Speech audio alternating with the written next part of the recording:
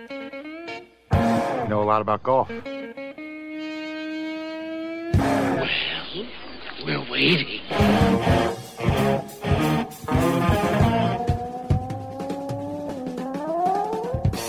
Yeah, just like the man said, here we are, those weekend golf guys, although this week it's here I are. Or here I am, here we be, whatever. It's vacation time, so rather than throw something together that may or may not entertain you, we decided, hey, one of us should work. So here I am, John Ashton in studio, and we got a really great show. We have 3 guests that we have had before, but these are all brand new conversations. We're going to start off the show with talking about a new golf course in Florida. It's probably one that you'll never get to play unless you're a friend of Michael Jordan's. Yeah, that Michael Jordan. It's called Grove 23, which makes sense if you stop to think about it. But we're going to start this week with an in-depth conversation with Bobby Weed, the golf course architect that designed this course and a whole bunch of others. And we're going to talk about this project, a few of his other projects, and we're going to talk about some tricks that makes for a great golf course design. All right? And you've heard us talk about the OnCore Golf Ball Company, right? They are a boutique golf ball manufacturer up in Buffalo, New York. We've played and reviewed and really liked their Avant and Elixir models. We told you about them. Well, today we talked with Steve Coulton, the head honcho from OnCore, about their brand new 4-piece tour ball. It's called the Vero X1. And if you play top-of-the-line tour-level balls, which you should, really, you should give this one a try, or at least hear Steve explain how it works, okay? And make your decisions. Whoa. Where'd I learn to talk? Make your decisions from that point on. And finally, have you ever visited the Golf Heritage Society online at golfheritage.org? You know, we've had Dr. Bern Bernacki on before. He is the president of the Golf Heritage Society. You go there at golfheritage.org and you'll learn a lot about the game, the history of the game, and some of the more interesting personalities. One like John Brooks Dendy. Dendy was an African-American golfer from Asheville, North Carolina. He won 57 championships. And he got the attention of Ripley's Believe It or Nots one time because he was playing an exhibition in Atlanta, I believe, Jacksonville, Florida. That's where it was.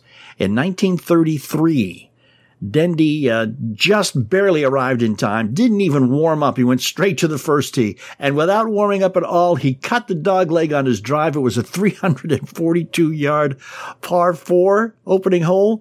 Yeah, he aced it. He played the next 3 holes in 2, 3, and 4, all of them birdies, and finished the day with a score of 59. He had a 1, 2, 3, 4, 6 under par start. One of the cool stories you're going to hear. We're going to talk to Bern Bernacki, president of the Heritage Golf Society, a little later on. Stick with us. It's going to be a great show. Of course, we have a Facebook page, facebook.com/golfguys. We would love it if you were to go there and like us. facebook.com/golfguys. Stunning. You don't have to hit a shot to fall in love with the Pete Dye and Donald Ross courses at French Lake Resort. Our hotel and golf packages are the way to go. Add the casino and spas, and it's a road trip for the memory book. Safely get back to the game you love with one of the packages found online at FrenchLick.com. Legendary golf at French Lake Resort. A breath of fresh air. Must be 21 to enter casino. Gambling problem? Call 1-800-9-WITH-IT. Doing business in the age of COVID-19 has got to be different. You need a leg up, and I've got the perfect thing for you to do. All right. First off, golf. Golf is the best way to build trust quickly with clients and prospects. But now you can't go out and actually meet potential clients and prospects in the age of COVID-19 and do the networking and hand out the business cards and all that. No, I have 2 tools that will expand your business, even in this age of don't touch me, go away. It's COVID-19 restrictions. The first one is golf. The social distancing is still there in golf. You can play golf. You can take customers and potential customers out to play golf. Build trust quickly. And you can also have a business card that's a digital tool. It'll allow you to engage faster with all those potential clients, giving you more time to play golf with them. I see how this allows me to play golf. I mean, you're helping me to increase my business. How does it improve my golf game? Well, let me tell you, we'll work that in too. But when you register with My Go cards to help increase your business engagement and growth, I'm going to throw in a special deal. Well, okay, Jeff's going to throw it in to the first 100 who sign up. So if you want to receive your My Go card and that special video from Jeff, then text Golf Guys to 64600. Again, text the word Golf Guys. One word, no spaces. 64600. You'll get a text with the info about this amazing tool. And when you register, we're going to send you Jeff's amazing video. Do it now. Golf Guys, 64600.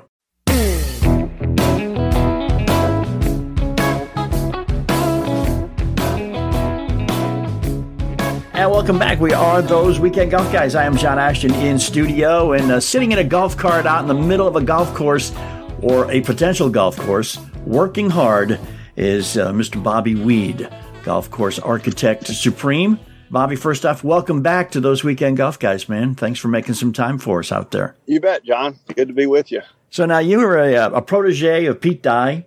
You've been doing a lot of not only original design work, but renovative golf work. And I wanted to talk about that for a little bit. How hard is it to go into somebody else's golf course and make some changes? Well, it's complicated, but it's not complicated. First off, it's easy to go see what's wrong because you have plenty of input from committees, board membership. So it's fairly easy to ride around a golf course. You know the old saying, it's easier to be critical than correct. Right. You can typically go in and on an existing golf course with some help from the superintendent or some of the long-standing members, understand some of the bottlenecks, some of the problems, some of the issues, whether it be agronomic, whether it be playability, aesthetics, infrastructure. You know, a lot of it is fairly obvious. Some of it you have to drill down a little bit more.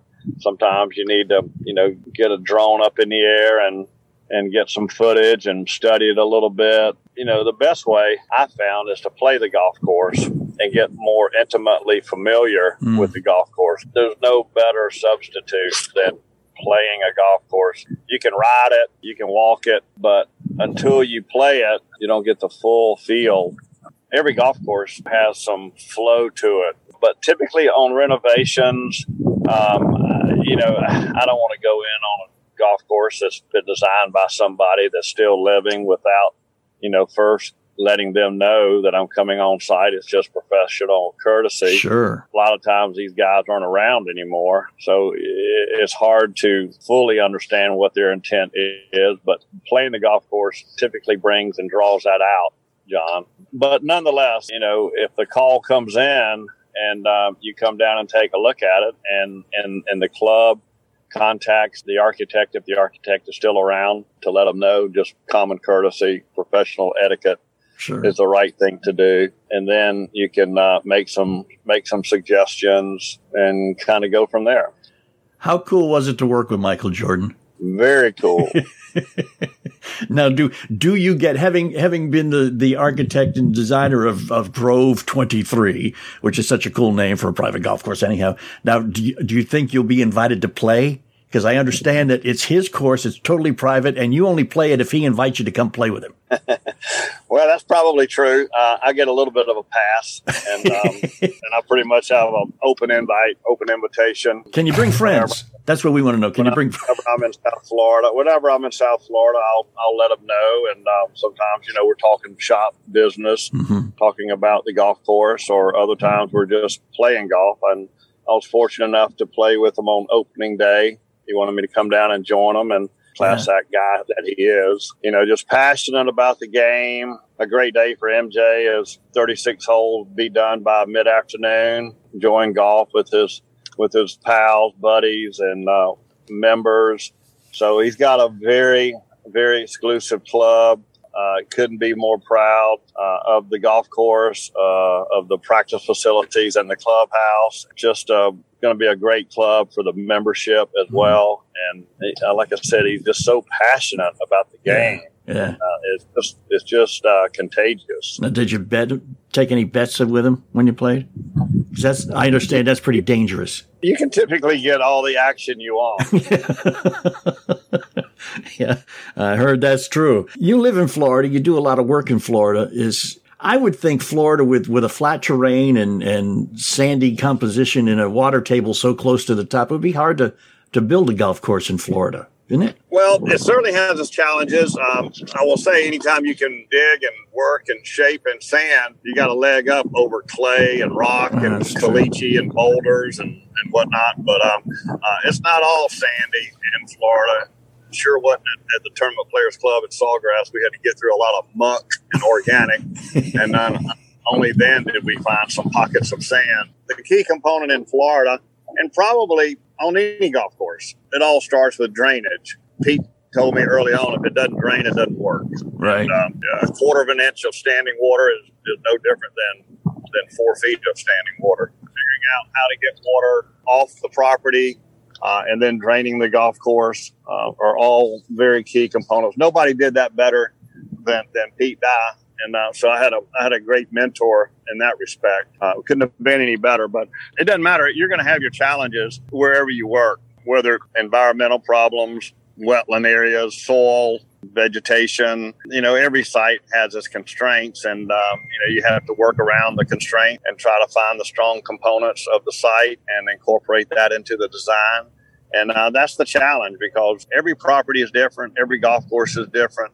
We're not building tennis courts, and so every time you move to a property, it's going to be unique and it's going to be challenging. Do you have a particular favorite geographical area of the country to work in? I have to be a little biased, and when I say I'm always going to prefer a pile of sand to work in. I don't think anybody would tell you any different. That's in my business. You give them a pile of sand, and you're gonna have more opportunity in every respect. I worked in Charleston, South Carolina back in the 80s, and Wild Dunes over there in the Isle of Palms was great, but it was totally built on sand. And I remember that the USGA kept saying they wanted to play the U.S. Open there.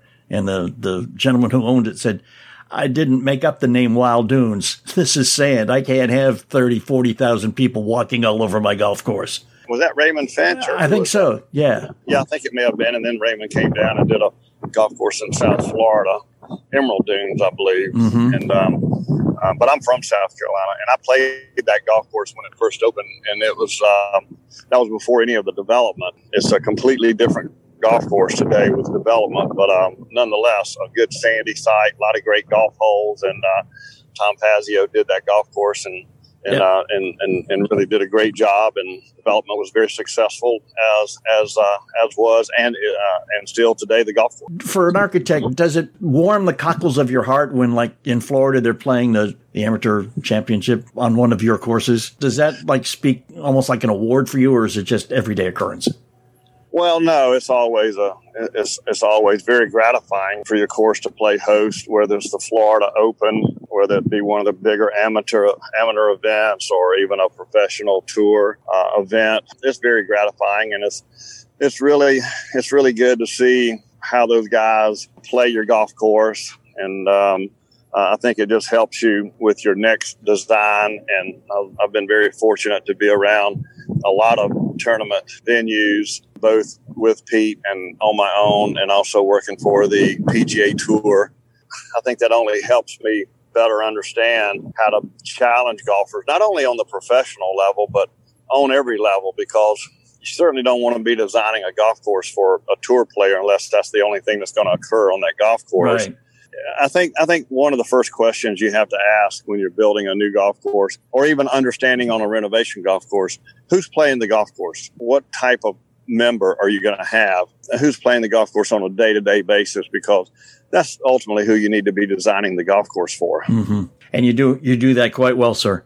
I do want to pass kudos along.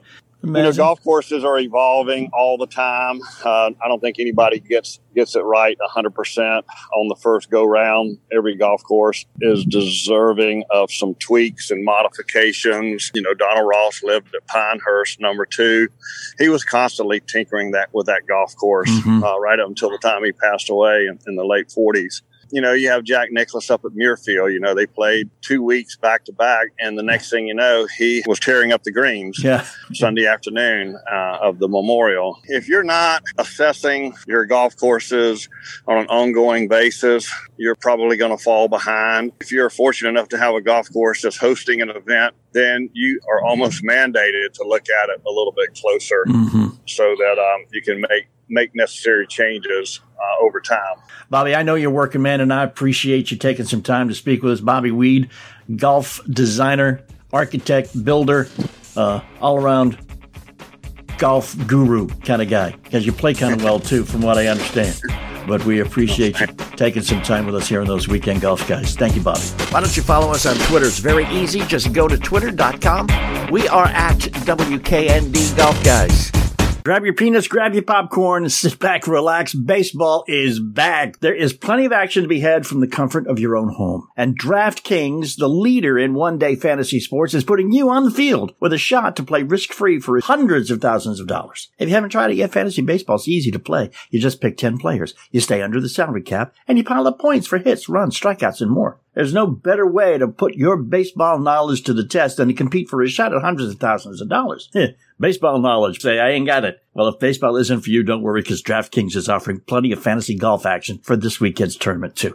With millions of dollars up for grabs this week, there is no better place to have skin in the game than with DraftKings. So download the DraftKings app right now and use the promo code WEEKEND to get a free shot at a share of the millions of dollars up for grabs this week with your first deposit. Promo code WEEKEND to get a free shot at a share of millions of dollars with your first deposit. Only at DraftKings. Minimum $5 deposit required. Eligibility restrictions apply. See DraftKings.com for details. You can't argue with the fact that you miss 100% of the shots you don't take, which is why Club Champion carries every option for every golfer. You won't miss out on the perfect fit. Over 45,000 hittable head and shaft combinations from the best brands in golf. Factors like length, weight, flex, and more are just as important to a custom fit game as the club head, and they will all be addressed in your tour-level fitting at Club Champion. Schedule your fitting at clubchampionGolf.com. Stunning. You don't have to hit a shot to fall in love with the Pete Dye and Donald Ross courses at French Lake Resort. Our hotel and golf packages are the way to go. Add the casino and spas, and it's a road trip for the memory book. Safely get back to the game you love with one of the packages found online at FrenchLick.com. Legendary golf at French Lake Resort. A breath of fresh air. Must be 21 to enter casino. Gambling problem? Call 1-800-9-WITH-IT. You know, right now in the year 2020, hiring is more important than ever. And Indeed is here to help make sure you get the best people available. Indeed.com is the #1 job site in the world because Indeed gets you the best people fast. And unlike other sites, Indeed gives you full control and payment flexibility over your hiring. You only pay for what you need. You can pause your account at any time, and there are no long-term contracts. Plus, Indeed provides powerful tools to make your search that much easier, like sponsored jobs, which are shown to be 3.5 times more likely to result in a hire. Now, with 73% of online job seekers visiting Indeed each month, Indeed's going to get you that important hire that you need, just like they have for over 3 million businesses. And right now, Indeed's offering our listeners a free $75 credit to boost your job post, which means more quality candidates will see it fast. So try Indeed out with free $75 credit at Indeed.com/weekend.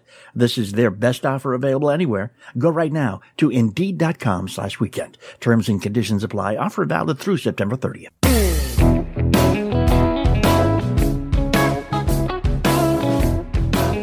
Of course, we have a Facebook page, Facebook.com/golfguys. We would love it if you were to go there and like us. Facebook.com/golfguys. And welcome back, those Weekend Golf Guys. I am John Ashton in the studio. We have a special guest, our favorite golf ball mogul, Steve Coulton from OnCore Golf. He's our favorite because, admittedly, he's the only golf ball mogul we know, but still, you're still our favorite, Steve. One of our customers recently asked me to sign one of the new Vero X1 balls, so I did feel like a legend and a mogul there. I probably devalued the golf ball there. Yeah. So was it 7 years ago you started? Or 7 years ago we first tripped over each other in the halls of the golf show in Orlando? Probably closer to 8. 8, okay. And in that 8 years, you have developed at least 3 of the best balls in their class available anywhere. You've impressed golfers, both amateur and professional. I mean, you guys got Gary Player playing your stuff and saying great things about it. And I have a sneaking suspicion he kind of knows golf. He does, and he's still, breaking his age by too many strokes. Yeah. He's, routinely shooting par at 80. He's almost 83, and just an incredible ambassador to have. Ton of credibility. We couldn't be happier to be partnered with him. Yeah. I always wanted to shoot my age, but I don't think I'm going to live to 102. So that's a problem there. The Vero X1 that you just mentioned, it's brand new. It's just like tour level. Is that how you would classify it?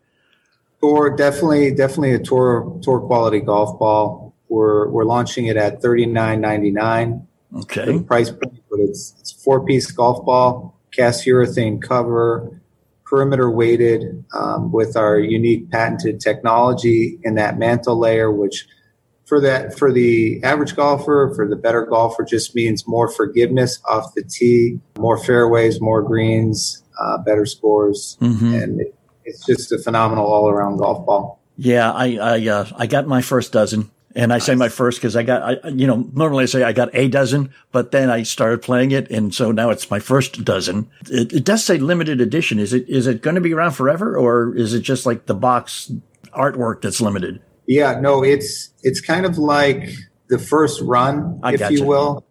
And then, once we do our second production run, it won't have the kind of experimental limited. Okay. So I should keep this box. It may be worth money down the road, huh? With your golf game, sure. yeah. Save them, John, because what the heck, you're just going to lose them otherwise. I'm going to tell you a story, and I'm not going to make any claims. I'll let you make the claims. But I also recently just got a brand new driver, and it was fitted to me. My first ever custom fit golf club. They hooked me up. I went to Club Champion, and they hooked me up with a Callaway Maverick. I have been finding in the 2 weeks I've been playing with it that my average drive has expanded by about 20 to 30 yards. I used to be like I'm not going to tell you how old I am, but I can get the senior discount at McDonald's if I need to. Okay. My average drive's been like, 210, 220, like most amateur, recreational golfers are. With this new driver, it increased to about 235 to 240 on average. I took your ball out the other day, and I tried it on one hole. It was a 311-yard par 4. And at the end of my drive, I did the GPS reckoning, and I was 41 yards from the green. Wow. Yeah. Doing that math, I couldn't believe it. It was 270-yard drive. I've never hit one of those in my life. The ball flew. The ball rolled. I mean, it hit the ground and it just kept moving. I mean, it was a thing of beauty. And I was playing with my brother-in-law, and he was just astounded. He was like, "Who are you? How did you do that?" So I think the combination of the club, which gave me more, and then the ball, it's got to be it, because it's not me. I didn't magically learn how to swing faster or anything like that. Yeah, the ball, the Vero is definitely fast. It's launching a little higher than the Elixir. So we think it's going to give people that little extra yardage, and the control on it's incredible. We're getting people just started getting their early shipments of it, and the reviews coming in are really positive. And some people mentioning, like having their best driving rounds and just loving the ball from tee to green. You ever going to make it in colors? Or is white the only choice? We will. So, it's always kind of a debate. I think the younger guys in the office want more and more colors, and some of our senior leadership are more traditional in just wanting the white. But yeah, I mean, I would say about 40% of our sales are either yellow or matte lime green. So it's definitely something we're going to add. Just right now, we've got it available in white, the Vero, but both the Elixir and the Avant, we've got in yellow and green. Yeah. How do you break down the market for the three models you've got now? The Avant, the Elixir, and the Vero. Well, the Avant, we tend to promote the Avant for slower swing speeds, beginners, junior golfers, and it's at $20 a dozen. You can't go wrong. Right. So if you're someone that is worried about losing a lot of golf balls or spending a lot of money, it's a phenomenal ball. It's the 2-piece design, distance ball, but it's got a nice soft cover on it. And then we've got our tour golf balls. Now we used to just have the Elixir, and now with the Vero, that ball we can kind of gear for the faster swing speeds. Not to say someone, with a slower swing speed isn't going to see, benefits of it. It's just, I think when we had the Elixir, that was a phenomenal tour ball for slower swing players. Yeah. The faster swing might have been a little handicapped by it, but not anymore with the Vero. So we've got really a ball for every type of golfer. Yeah. And market share has been increasing geometrically with you guys. Used to be I didn't see anywhere. Now I see everywhere. Yeah. Yeah, we might be following you around the internet with some of our retargeting. But yeah, I mean, we do a sleeve trial program where for $3.99, you can try either the Elixir or the Avant. And that to be honest is a loss leader for us because it costs us more than that just to ship it. Not even factoring in the cost of the golf balls. So, but that has gotten a lot of OnCore golf balls out there. And once people try it, we know they'll be back for more. Yeah, definitely will. I mean, it's a great product, man. And you guys have worked your butts off, for a while now. And, it's just nice to see people with ambition actually make it, because the golf ball business is not an easy business to get into. You have a few very large competitors that could throw tons of money. I mean, they could give their stuff away for a couple of years if they wanted to, and put you all out of business if they needed to. It's kind of brave of you to actually enter into that business.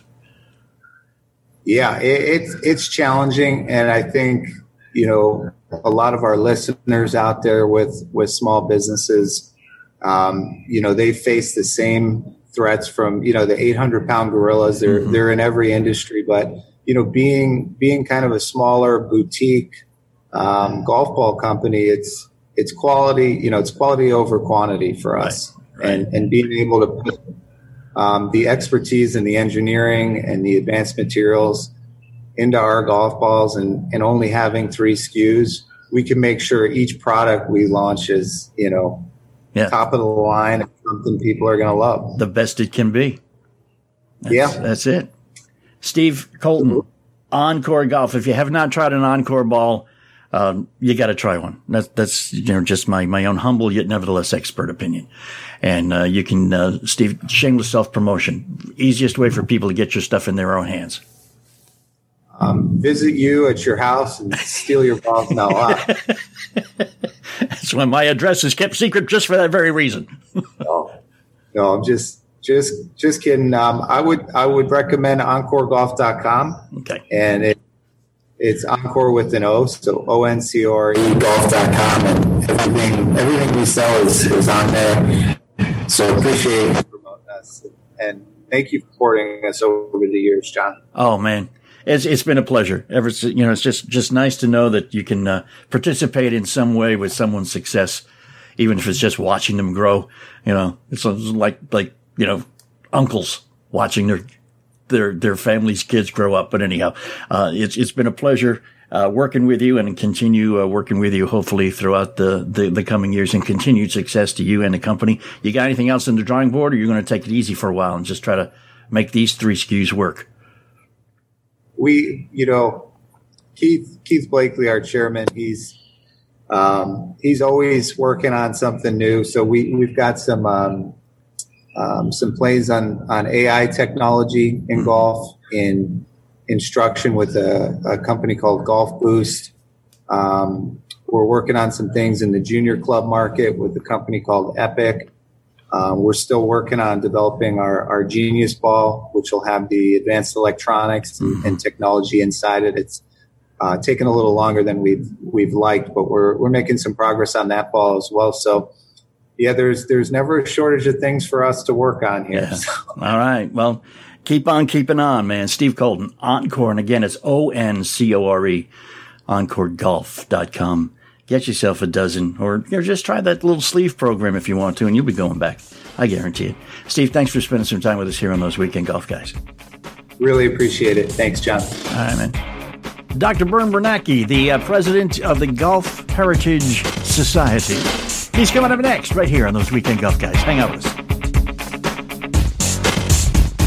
Grab your peanuts, grab your popcorn, sit back, relax. Baseball is back. There is plenty of action to be had from the comfort of your own home. And DraftKings, the leader in one-day fantasy sports, is putting you on the field with a shot to play risk-free for hundreds of thousands of dollars. If you haven't tried it yet, fantasy baseball is easy to play. You just pick 10 players. You stay under the salary cap, and you pile up points for hits, runs, strikeouts, and more. There's no better way to put your baseball knowledge to the test than to compete for a shot at hundreds of thousands of dollars. Baseball knowledge. Say, I ain't got it. Well, if baseball isn't for you, don't worry, because DraftKings is offering plenty of fantasy golf action for this weekend's tournament, too. With millions of dollars up for grabs this week, there is no better place to have skin in the game than with DraftKings. So download the DraftKings app right now and use the promo code WEEKEND to get a free shot at a share of the millions of dollars up for grabs this week with your first deposit. Promo code WEEKEND to get a free shot at a share of millions of dollars with your first deposit. Only at DraftKings. Minimum $5 deposit required. Eligibility restrictions apply. See DraftKings.com for details.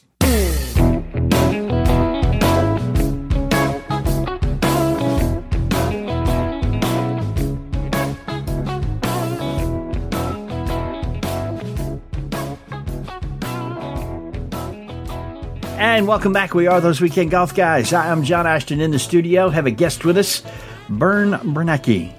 Shall I put the doctor in front of it, or do you just want to go by Bern, sir? Bern's fine, Dr. Bern, whatever. Depends on what you're asking. Yeah, that's it. I got you. And we don't want to ask for any free medical advice either, because, we've just been, we have gotten our fill of free medical advice in the past few months, man. Okay. We're just going to talk about golf. You are the head honcho, the Golf Heritage Society. And we had you on about 4 or 5 months ago. Things have grown for you guys since then. Yes, John, thanks for the opportunity to be with you today and your audience. We've been very, very busy with the Golf Heritage Society.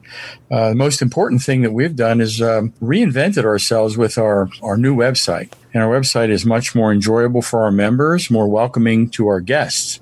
And folks can get an idea of the members of ours who are collectors and certain calendar events for play and gatherings. So, yeah, we've been pretty busy. A lot of people think Golf Heritage, they start thinking, featheries and hickory shafted golf clubs and stuff. But you don't have to be into that to, A, be a member, or B, enjoy what you get to offer over there. No, I think that's a great point, John.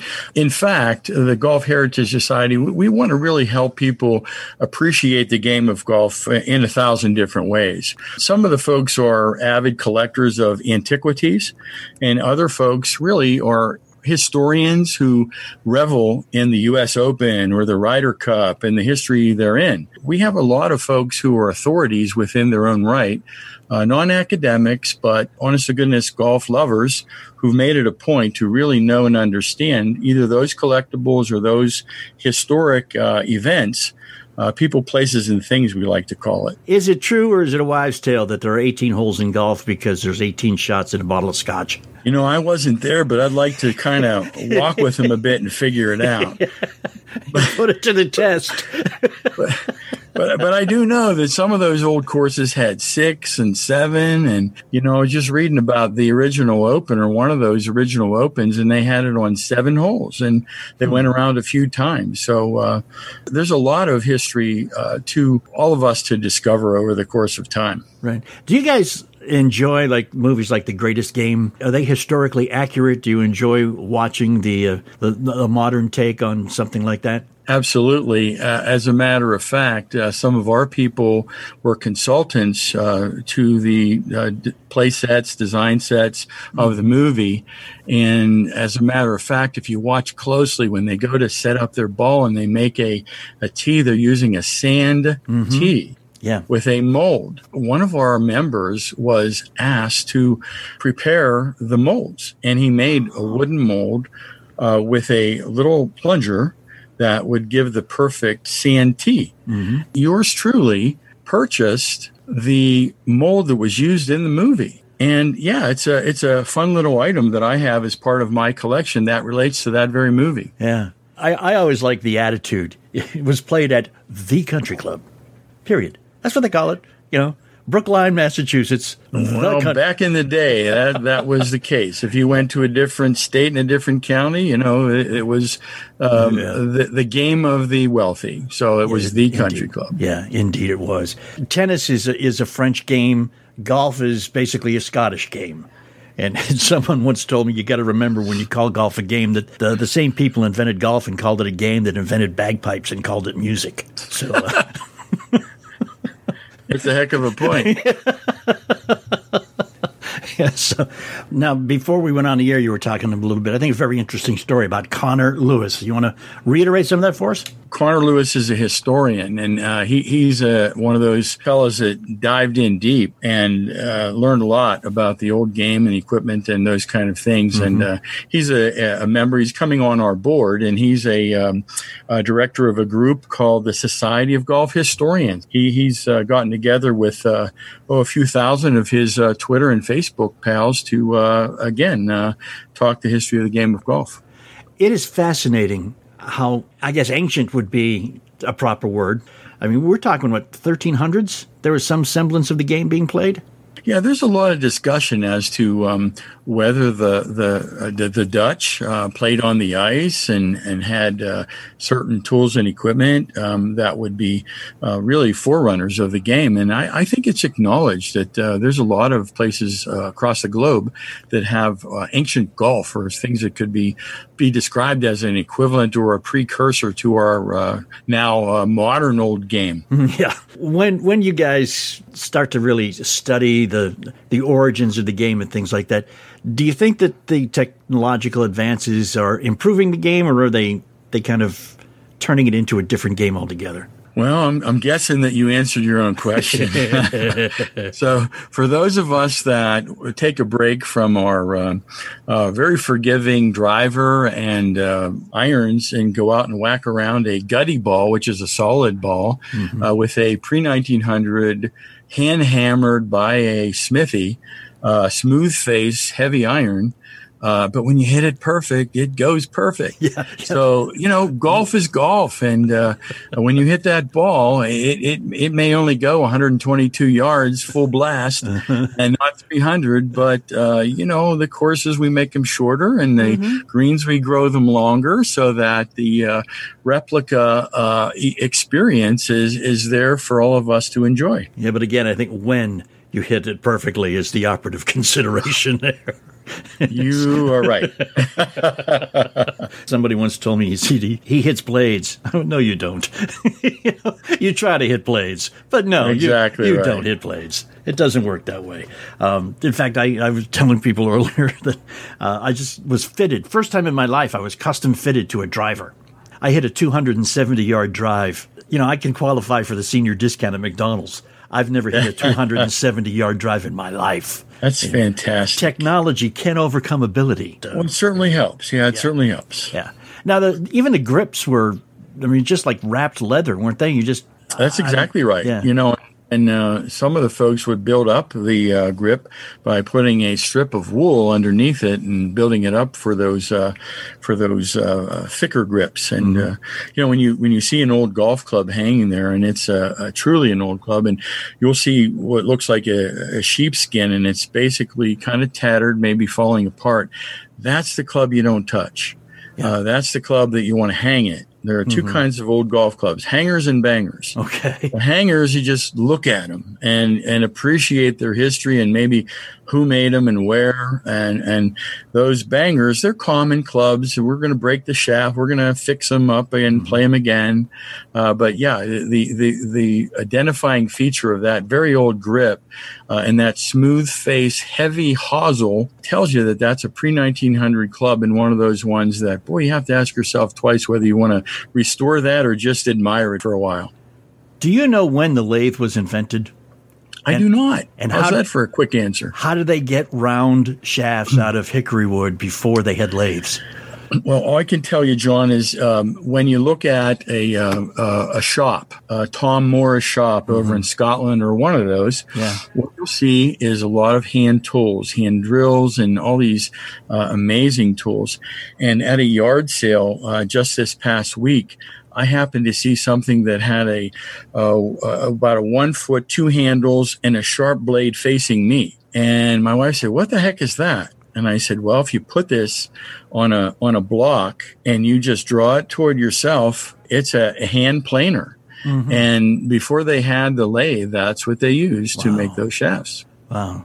So Took a while. Getting a set of clubs in the pre-1900s, 1800s, 18th century, I mean, it had to be a work of love, basically, on the part of the guy who built it. And pride, my friend. Yeah, that's why those stamps are on those old woods, those long nose and those irons, and why those families, the Forgans and the Morrises and such, they're quite proud of their work. Yeah.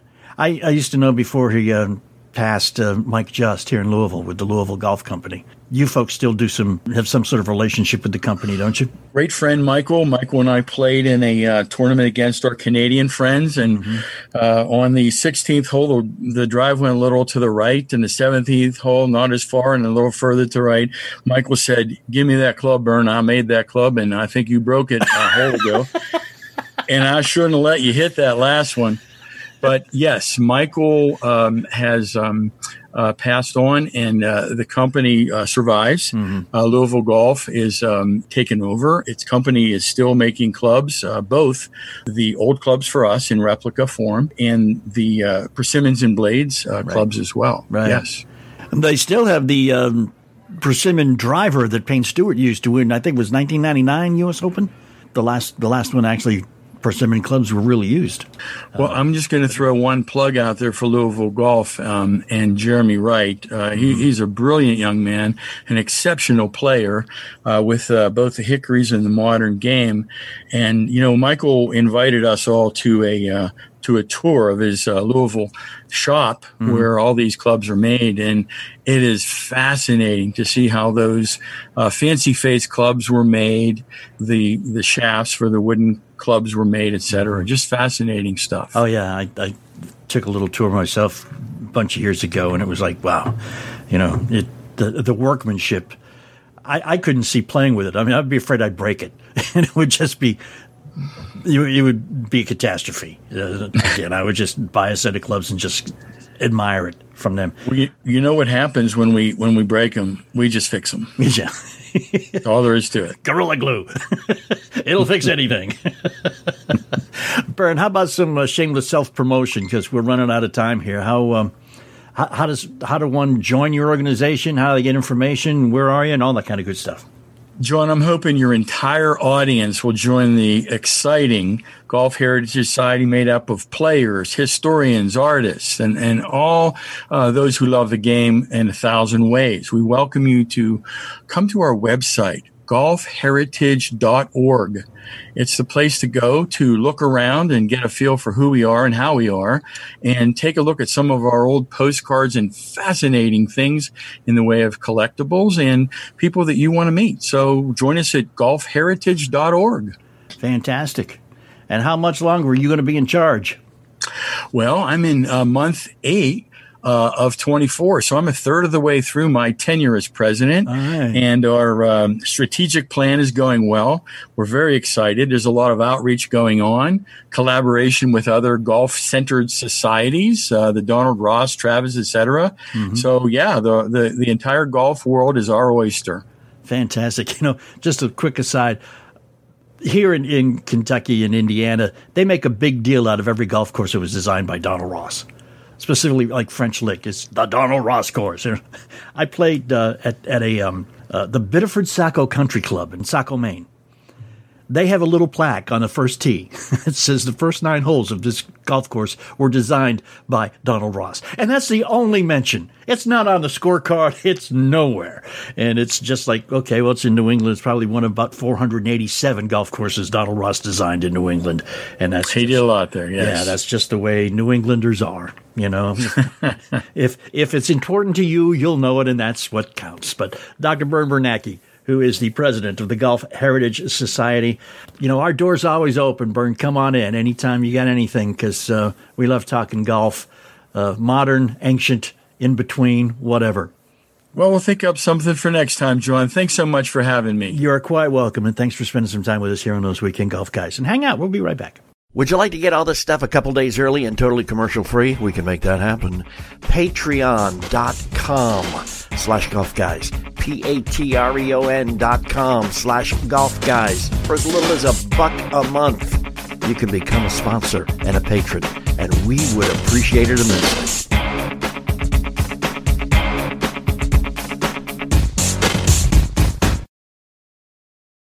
If practice makes perfect, then Club Champion is the nation's best choice for a custom-fit golf game.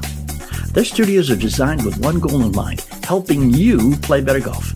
They don't sell apparel, they don't offer lessons, or they don't spend time on anything other than understanding, fitting, and building equipment. Club Champion is the #1 fitter in the nation. Schedule a tour-level Club Champion fitting at clubchampiongolf.com and start improving your golf game today. And welcome back. We appreciate you hanging with us this morning. Now remember, you can always hear anything you missed or anything you may want to listen to again by just going online to thoseweekendgolfguys.com. Also, if and when these COVID-19 restrictions are lifted and life gets back to normal, you may find that the way you do business has changed forever. The more traditional methods of finding new customers may no longer work, but business golf will always work to help find new customers. And once the fall arrives, we foresee more and more golf courses adopting to social distancing and creating new ways for business and philanthropic organizations to get back to raising money through these golf charity scrambles. I'm sure you already have participated in many scrambles, but I'm going to break it to you. You've been thinking that these can help your business, and you're right about that, but you've been doing it all wrong. Business golf is a special brand of golf. It needs to be taken seriously. It needs to be studied. You need to do it right, and you'll have customers for life. You do it wrong, and you can create a rift between you and any prospect or customer that could be irreversible. And hard to fix, too. So please go to businessgolfcourse.com and just register your interest. And what we will do is help you learn to navigate the pitfalls of business golf easily and properly, and we'll give you one killer technique to make any and all charity golf scrambles that you participate in very profitable. A very profitable day on the course for you and profitable for your company and you personally well beyond that one day on the course too. And then on a related note, we have a new sponsor. I think you heard about them earlier in the show. We want to welcome them and we want to reiterate to you My Go Cards. With the new normal of less in-person interaction and more online business exchanges, you really probably should be the first in your field to use the My Go Card digital business card. You can check them out at golfguys.getmygocard.com. Go there, see how the product works. If it makes sense for you, I got a deal for you. Text the word Golf Guys to 64600 and make sure Golf Guys is one word with no spaces. Okay, and what will happen a few seconds later is you'll get some info on how the My Go card can work for you and your business immediately. Plus, we'll send you a free copy of Jeff Smith's most popular video, The Hinge and Thump Method, which is a foolproof technique to extricate yourself from any bunker you find yourself in. You get out the first time, the every time, okay? And make more money with a digital business card. Info on My Go card and that free video from Jeff Smith just for taking a look. Text Golf Guys to 64600. Follow us on Facebook, facebook.com/Golf Guys. And again, Those Weekend Golf Guys, you can hear a podcast version of the show anywhere podcasts are heard, everywhere podcasts are heard. Pick up a club, take a lesson, whether it be an old club or a new ball or an old ball, and go out and play some golf. In this week's bonus material, we go back to the first weekend of August in 2016, and Jeff's going to explain for the umpteenth time, and louder for those in the back, how to aim properly. Hey, thanks for hanging through the break. We are Those Weekend Golf Guys. Audioboom.com, Golf Talk America Network, or just simple search for Those Weekend Golf Guys. ThoseWeekendGolfGuys.com. Check out the website. Go to Facebook.com/Golf Guys and like us there, or follow us on Twitter at WKND Golf Guys, and you won't miss out on anything we're doing, including some pretty cool videos that Jeff is putting together to help everybody learn. Now, earlier in the show, Jeff mentioned his run-in with a bunch of engineers, yep. and the idea that if your club face is to the right, that's where the ball's going to go, unless where it's going to start. swinging to the right, at which point it's going to go to the left, and that just gets everyone confused. But one of the things that really confuses people is when they set up, being able to tell without attaching something straight to the club face and seeing where it points, exactly where the club face is pointing. Does that make sense to you? Yeah. Yeah. So here's a thought for you. If you're practicing, certainly not when you're on the golf course, but when you're practicing, if you can't attach something to the face, you can put something down right in front of the face, like, say, a cell phone. Mm-hmm. You can leave the face of the club exactly where it is, knock the ball away. I do this with putting, and I do this with when I'm working with students out on the range, is if they're curious as to where that thing really is and what it looks like, I'll just take the long, skinny end of my cell phone and lay it down and put it right up flush against their face so that the phone extends outward into wherever it is pointed. And then I have them pull the club away and walk behind and look at that, and then they go, oh, I didn't know I was that far off. And so you could do it with, let's say you don't want to use your cell phone, but you want to, use something else. Pick anything. Take a golf tee. Most people have those laying around on the driving range. Just take the head of the tee and press it up against the leading edge of the face, and wherever that thing points is wherever the club face is pointed. It's a great tool. Everybody's got them. They're laying around all over the driving range. Pick a few of them up. Use them as, proof that says my club face is pointed here as it sits on the ground, so that way they can look at it and know what it is they're looking at and kind of calibrate themselves to that, because most people, what they think is straight isn't at all where they think they're pointed. Yeah, exactly. The perception that you get from over a club or behind a club or whatever when you set up is very far off from reality in many cases. Yeah, and the truth is that it's really delivery that we care about the most, but the truth is that for the most part, we are really good at aiming and delivering to about the same place. And as we all know, it's really about where you delivered it to. Right. I could aim 20 yards right of where I wanted my ball to end up and still get my ball to end up there all the time. Or I could aim it 20 yards left and aim it there, because that's what happens when people are out there trying to play their slice. Actually, they're creating their slice, but they're trying to play it, well, my ball always curves right, so I'm going to swing this thing, aim this thing way left, so that way I can play the combination. So, what I'm saying about aim is it's really helpful, although it's not the end-all, be-all, but it really does keep people swinging and having their club face facing that way, and most people's brains work that way in terms of, okay, here's this bowling alley that I'm trying to hit it down this lane, and I need to keep it between the gutters. So if they have this visual in their head that they're pointed in the same direction that the club face is pointed, and that direction is their target zone, then they're all in pretty good shape mentally. And then they can try to deliver it back there and play good golf. But not every golfer does that, and not every great golfer does that. But nonetheless, the majority of golfers really probably ought to be doing that. Yeah. It's, again, back to the perception thing, because you and I have had the conversation numerous times that to set up for a good iron shot, the head of the club should be basically in the middle of my body, and the ball should be just a tad to the left of that middle line. And I had been doing that, and I had still been hitting it to the left. At least I thought I had been doing that. One day I got smart. One day I put the club behind the ball, set up like I normally do, and then just moved my body close and found out where on my body the grip actually hit. And it was way front of center. So the grip itself? Yeah. Or the ball? The grip. Okay. So I was should be front of center. Well, when I held it straight, not when I was setting up to hit. But when I held it straight to see where the club was, it was the only, because the club head is not, I'm not going to get down that low to see where the club head is touching my body. But the club itself was in front of the center line of my body, even though my eyes saw it as being center or maybe even a little behind the club end. Right.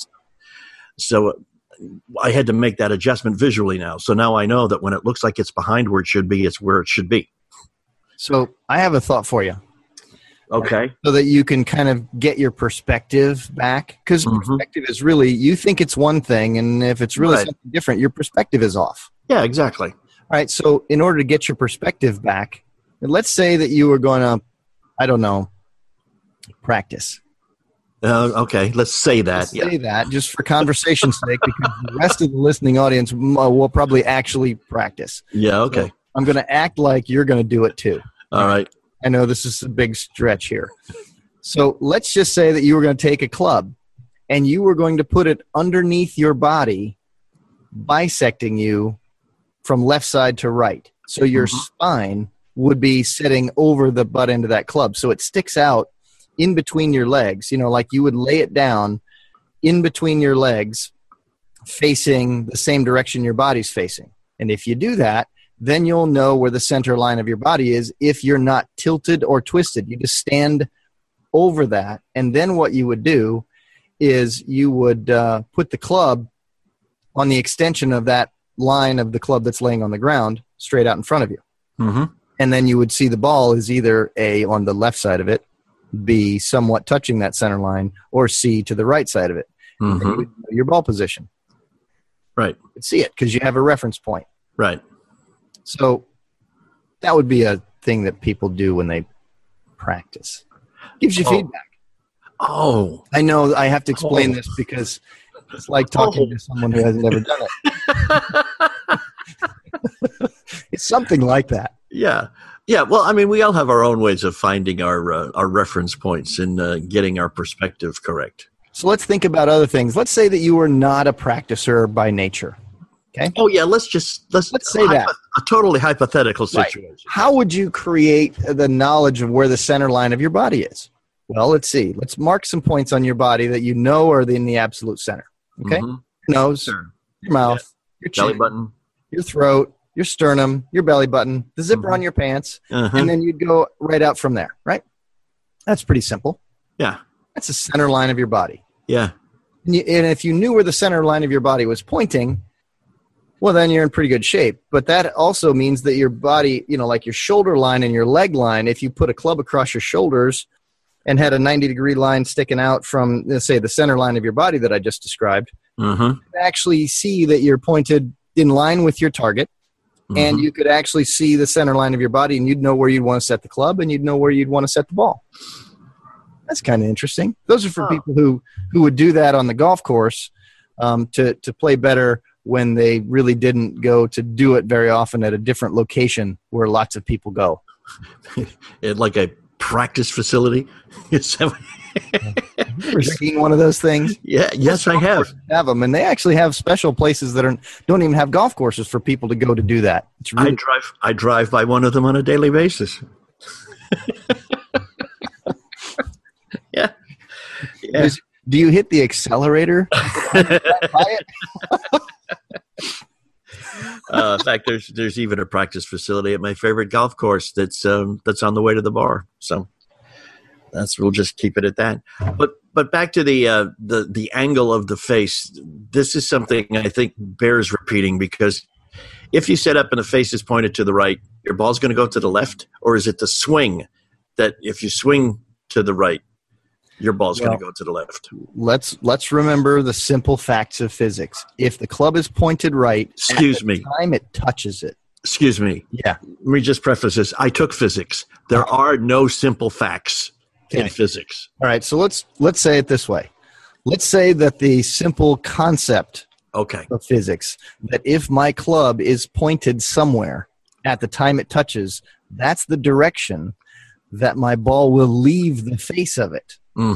So if my club at the time it touches my ball is pointed to the right of the target line or the line of swing, the ball will leave that direction. But it's very possible that I'm having my swing go farther to the right of that target line and farther to the right of that face position, and then that will be my club swiping across the golf ball and spinning it back to the left. So it's very possible that my ball could start out to the right of the target line because my face is pointed there, and it could very possible for the ball to spin back toward the target because I'm swinging further right, otherwise known as a beautiful draw. Right, I was going to say, Jeff has either just described how to hit a terrible shot or a wonderful draw. You can take it however you want to do that. It's time to pull out the big sticks. Let's talk about drivers when we come right back. We are Those Weekend Golf Guys, powered by Golf Talk America. Don't you move. For the ones who work hard to ensure their crew can always go the extra mile, and the ones who get in early so everyone can go home on time, there's Grainger, offering professional-grade supplies backed by product experts so you can quickly and easily find what you need. Plus, you can count on access to a committed team ready to go the extra mile for you. Call, click Grainger.com, or just stop by. Grainger, for the ones who get it done.